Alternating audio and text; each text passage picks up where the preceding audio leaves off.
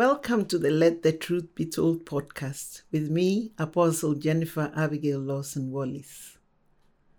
I'm the co-founder of Cedars House Christian International, a ministry dedicated to raising believers in Christ.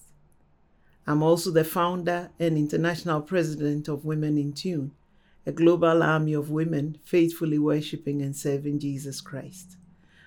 My passion is to teach, train, and disciple men, women, the youth, and leaders to get more intimate with the Lord and serve Him.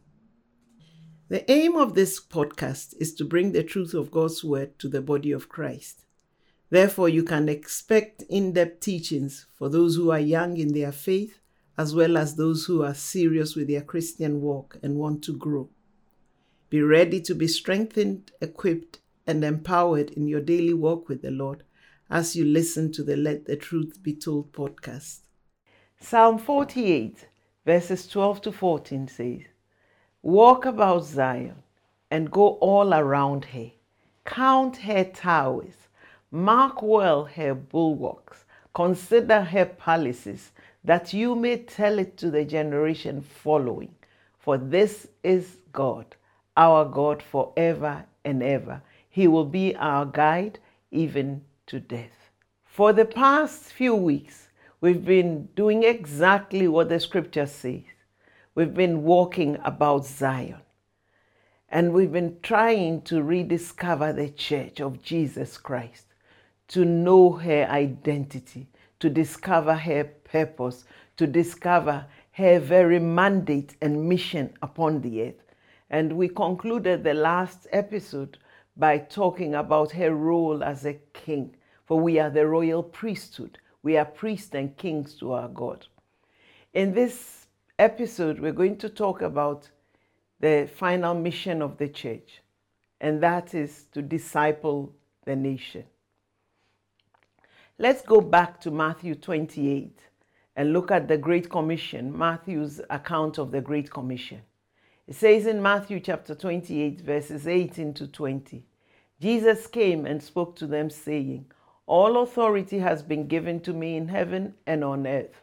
Go therefore and make disciples of all the nations, baptizing them in the name of the Father and of the Son and of the Holy Spirit, teaching them to observe all things that I have commanded you.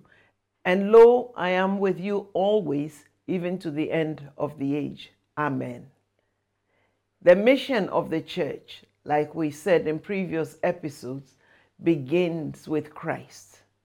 The mandate of the Great Commission defines the mission or the assignment of the church. In the Great Commission, Christ gave the instruction to go out, therefore, to preach the gospel, to disciple and build the church, and to disciple the nation, teaching them to observe the things that Christ has taught us. Hallelujah. Everything the church does must fall within the instructions given in the Great Commission. And we've looked at the other ones. We've looked at going, preaching the gospel. We've looked at discipling the church. We're looking at discipling the nation. Now, to understand the heart of Jesus concerning the nations, we need to turn to Psalm 2. Psalm 2 talks about the nations raging, the people rebelling against the Lord, seeking to do their own thing, seeking their own laws, seeking to abandon or reject God's laws and ways. But it says that the one who sits in the heavens, the eternal God, laughs. He finds it funny that humanity would seek to cast off the restraints of His word and His command, His very word that brought all things into manifestation, the power of His word. He says, "He who sits in the heavens laughs." Why? Because He has a king already upon the earth, ruling from Zion. And then we come to verse 7, which says, "I will declare the decree. The Lord has said to me, 'You are my son. Today I have begotten you. Ask of me, and I will give you the nations for your inheritance, and the ends of the earth for your possession.'" This is about Jesus Christ. that the earth and the nations have been promised to him by his Father. He said, "You are my Son, the only begotten of the Father." He said, "Ask of me, I will give you the nations." Well, Jesus has overcome Satan. Jesus has conquered.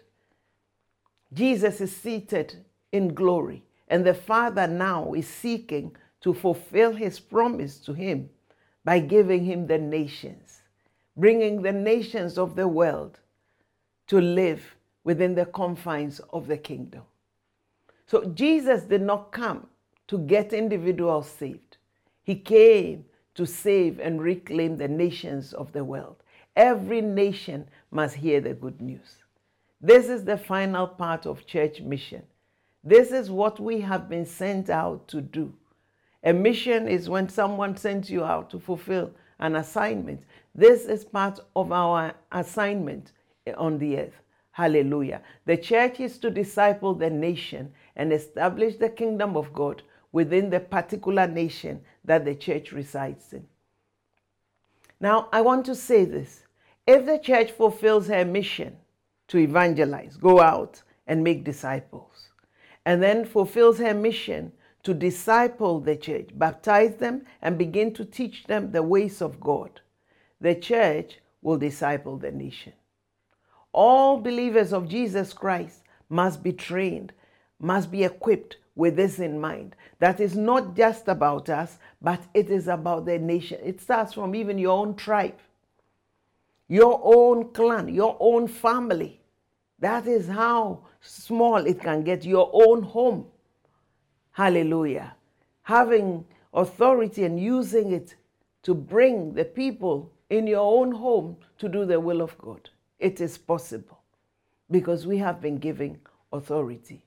Hallelujah. So I said that if the church fulfills her mission to disciple the believer, the church will fulfill her mission to disciple the nation. Through every believer being discipled, the church will disciple the people around them and will disciple the nation.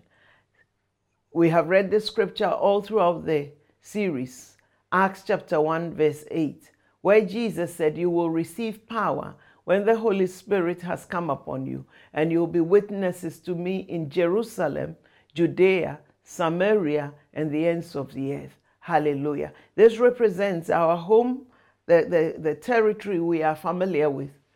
It represents our community. It represents our cities, towns. It represents the nations and represents the entire world. Hallelujah. We talked of the church as the royal priesthood. If the church is fulfilling her role as the royal priesthood, the church will accomplish her mission of discipling the nation. Hallelujah. I've put some scriptures for your reference on the screen. You may read them. Hallelujah. So let's look further at discipling the nation. I want us to turn to the book of Micah. Micah chapter 4, verses 1 to 5. And I'm reading from the New American Standard Bible. Verse 1. "And it will come about in the last days that the mountain of the house of the Lord will be established as the chief of the mountains. It will be raised above the hills, and the people will stream to it. Many nations will come and say, 'Come and let us go up to the mountain of the Lord and to the house of the God of Jacob, that he may teach us about his ways, and that we may walk in his paths. For from Zion will go forth the law, even the word of the Lord from Jerusalem.'" Verse 3, "And he will judge between many peoples and render decisions for mighty distant nations. Then they will hammer their swords into plowshares and their spears into pruning hooks. Nation will not lift up sword against nation, and never again will they train for war. Each of them will sit under his vine and under his fig tree, with no one to make them afraid. For the mouth of the Lord of hosts has spoken. Though all the people walk each in the name of his God, as for us, we will walk in the name of the Lord our God forever and ever." Hallelujah. Amen. Actually, when I read this scripture, I think of the United Nations. This is what the United Nations is trying to do, to bring peace to the place of peace where nation is not raising up itself against another nation. As much as the United Nations is trying, it has still not accomplished it, because it will only be accomplished in Jesus Christ. You find the same scripture in Isaiah chapter 2, verses 1 to 4. But this scripture talks about a future kingdom. That is Micah chapter 4, verses 1 to 5. It talks about a future kingdom glory in the nations. It's yet to be attained, but God is working on the church, because it's through the church that God will achieve this goal. Hallelujah. You see, when the church is discipled, and when the church is operating as the royal priesthood, the church will disciple the nation. The discipling of the nation will bring about cultural transformation. This is what God is seeking to do. When we pray, Lord, let your kingdom come, let your will be done on the earth, we are seeking to bring transformation, even to the very mountains of culture. The Bible says in Micah, we've just read, that the mountain of the Lord's house, that is the church, shall be established upon the mountains and raised above all other hills. What is a mountain? A mountain is an elevation. A mountain signifies authority, power, stronghold, and dominion. A mountain signifies influence. It defines the landscape of a territory. If you've been to some countries, I went to Utah and I was amazed at the mountains I saw. I've seen many mountains in many nations, and I'm always amazed. And it's saying that the mountain of the Lord's house shall be high, because a mountain defines the territory. It defines the landscape of the territory. The one thing that has the greatest influence is culture. Hallelujah. Micah prophesied that the authority, the power, the influence of the Lord's house, that's the church, shall be established above all authority, power, and dominion. It shall be established in government. It shall be established upon the mountains of our culture. I'll come to that in a minute. We need to understand that Jesus Christ is about cultural transformation. And it is possible. I will show you in a minute. It's not that we'll all become uniform, all wear the same clothes, all eat the same food. No, that is not what I'm talking about, because we've already established in the book of Romans that the kingdom is not food and drink. It's not eating and drinking, but it's righteousness, peace, and joy in the Holy Ghost. Hallelujah. God has plans for the nations. Listen, recently I was in one country, and actually I was in Ghana. And when I was in Ghana, I had a dream. In the dream, I was making declarations, and I didn't remember. When I woke up, I didn't remember the declarations I was making. But then I had a picture of Jesus Christ as the Lion of the tribe of Judah. And then I had a vision of a large canopy. The canopy was covered with the flag of Ghana, and the flag was wrapped around its four poles. It looked very glorious. Then I saw the same canopy stripped of the flag, and it didn't look nice. It was like it had been stripped of its glory. And then I saw a large field, and in that field, I saw people. They had the flag of Ghana wrapped around them, and they were waving. Some were waving their flags. And I heard the Lord say, "Declare what is written in the scroll concerning Ghana." And I was taken to Psalm 40, verses 6 and 7, which I'm going to read. Psalm 40, verses 6 and 7. It says, "Sacrifice and offering you did not desire. My ears you have opened. Burnt offering and sin offering you did not require. Then I said, Behold, I come. In the scroll of the book it is written of me. I delight to do your will, O God, and your law is written in my heart."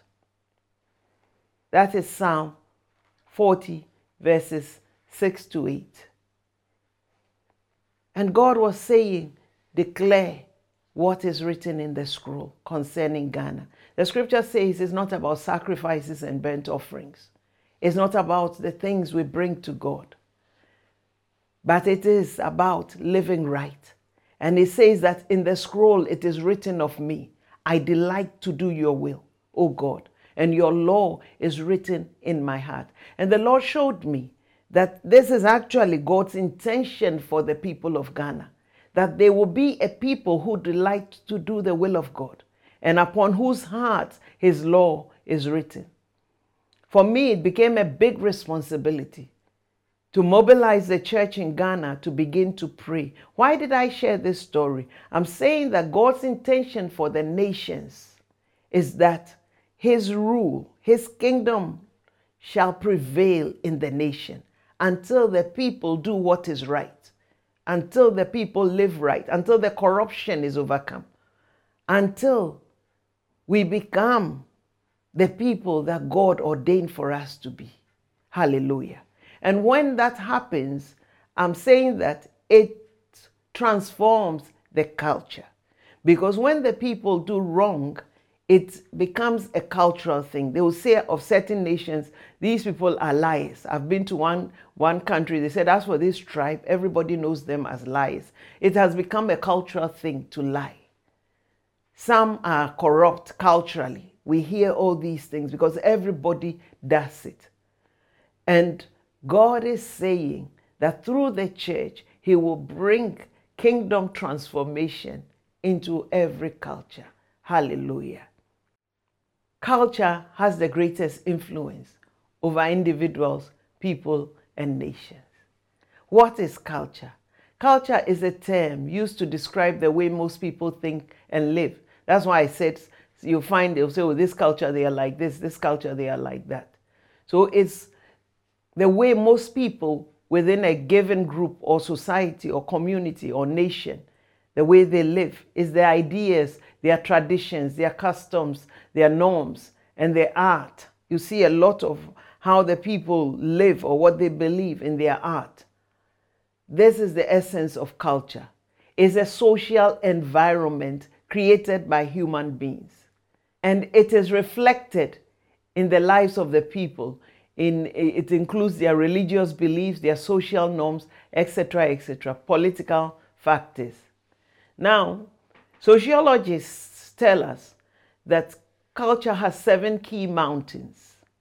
And these mountains are language and communication, including the media. Marriage and family is the second one. Government is the third one. Socioeconomy. Education. The 6th one is the arts. That's the architecture, attire, dance, etc. And then the 7th one is religion. Their perception of God and their relationship, or their perception of the supernatural and their relationship with God. So these 7 key areas of language and communication, marriage and family, government, the socioeconomy, education, arts, religion, etc. If we are to take what Micah is saying, in order to transform our nations, we must transform culture. And that transformation means that the kingdom of God is coming as a social reality in our nations. And it also means that the church must disciple the nation in every one of these mountains to do what is right before God. In order to transform culture and establish God's kingdom as a social reality, the church must disciple the nation in God's ways of righteousness, peace, and joy. In order to disciple the nation in God's ways of righteousness, peace, and joy, the church must seek and work to spread her influence in every one of the mountains. Because it says that the mountain of the Lord's house shall be established above the mountains. By the power of the gospel and in fulfillment of her mandate and mission, the church must influence the nation in all the 7 areas that I mentioned.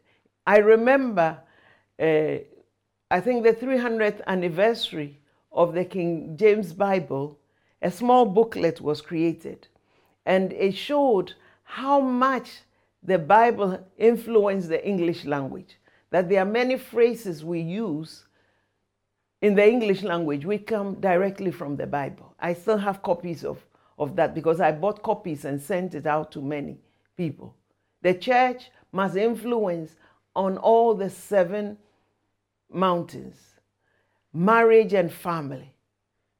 The church must lead with that. Right now, I can't say we are leading. Actually, we're following the world in determining marriage and family, government, socioeconomy, education, art, religion. All the 7 mountains, the church must spread her influence in every one of these. And really, it won't be that difficult because there are believers in all of these places and all of these mountains. And if we have discipled them well, they will be instruments of righteousness wherever they are. Hallelujah.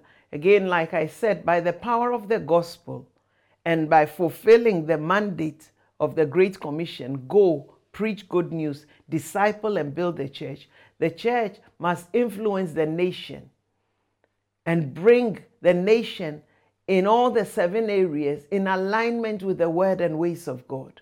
We will influence the people wherever we are to act and live right. As the church's influence spreads in the nation will begin to look up and seek guidance. The more that the church shows herself responsible, the more people will turn to us for guidance. When you see the people of the world ignoring us, it means we have become irrelevant. We have sought to be relevant by becoming like the people of the world. And that is one of our biggest mistakes because the people of the world are looking for solutions. So if we become like them, we have become part of the problem. It is time for us to stand up and stand up as unique. Stand up as being the righteousness of God because of Christ Jesus. Stand up for Jesus, that the world will know that there is a solution. Hallelujah. The world will turn to us and seek guidance from the church. Somebody said, there is no clear voice of the church now.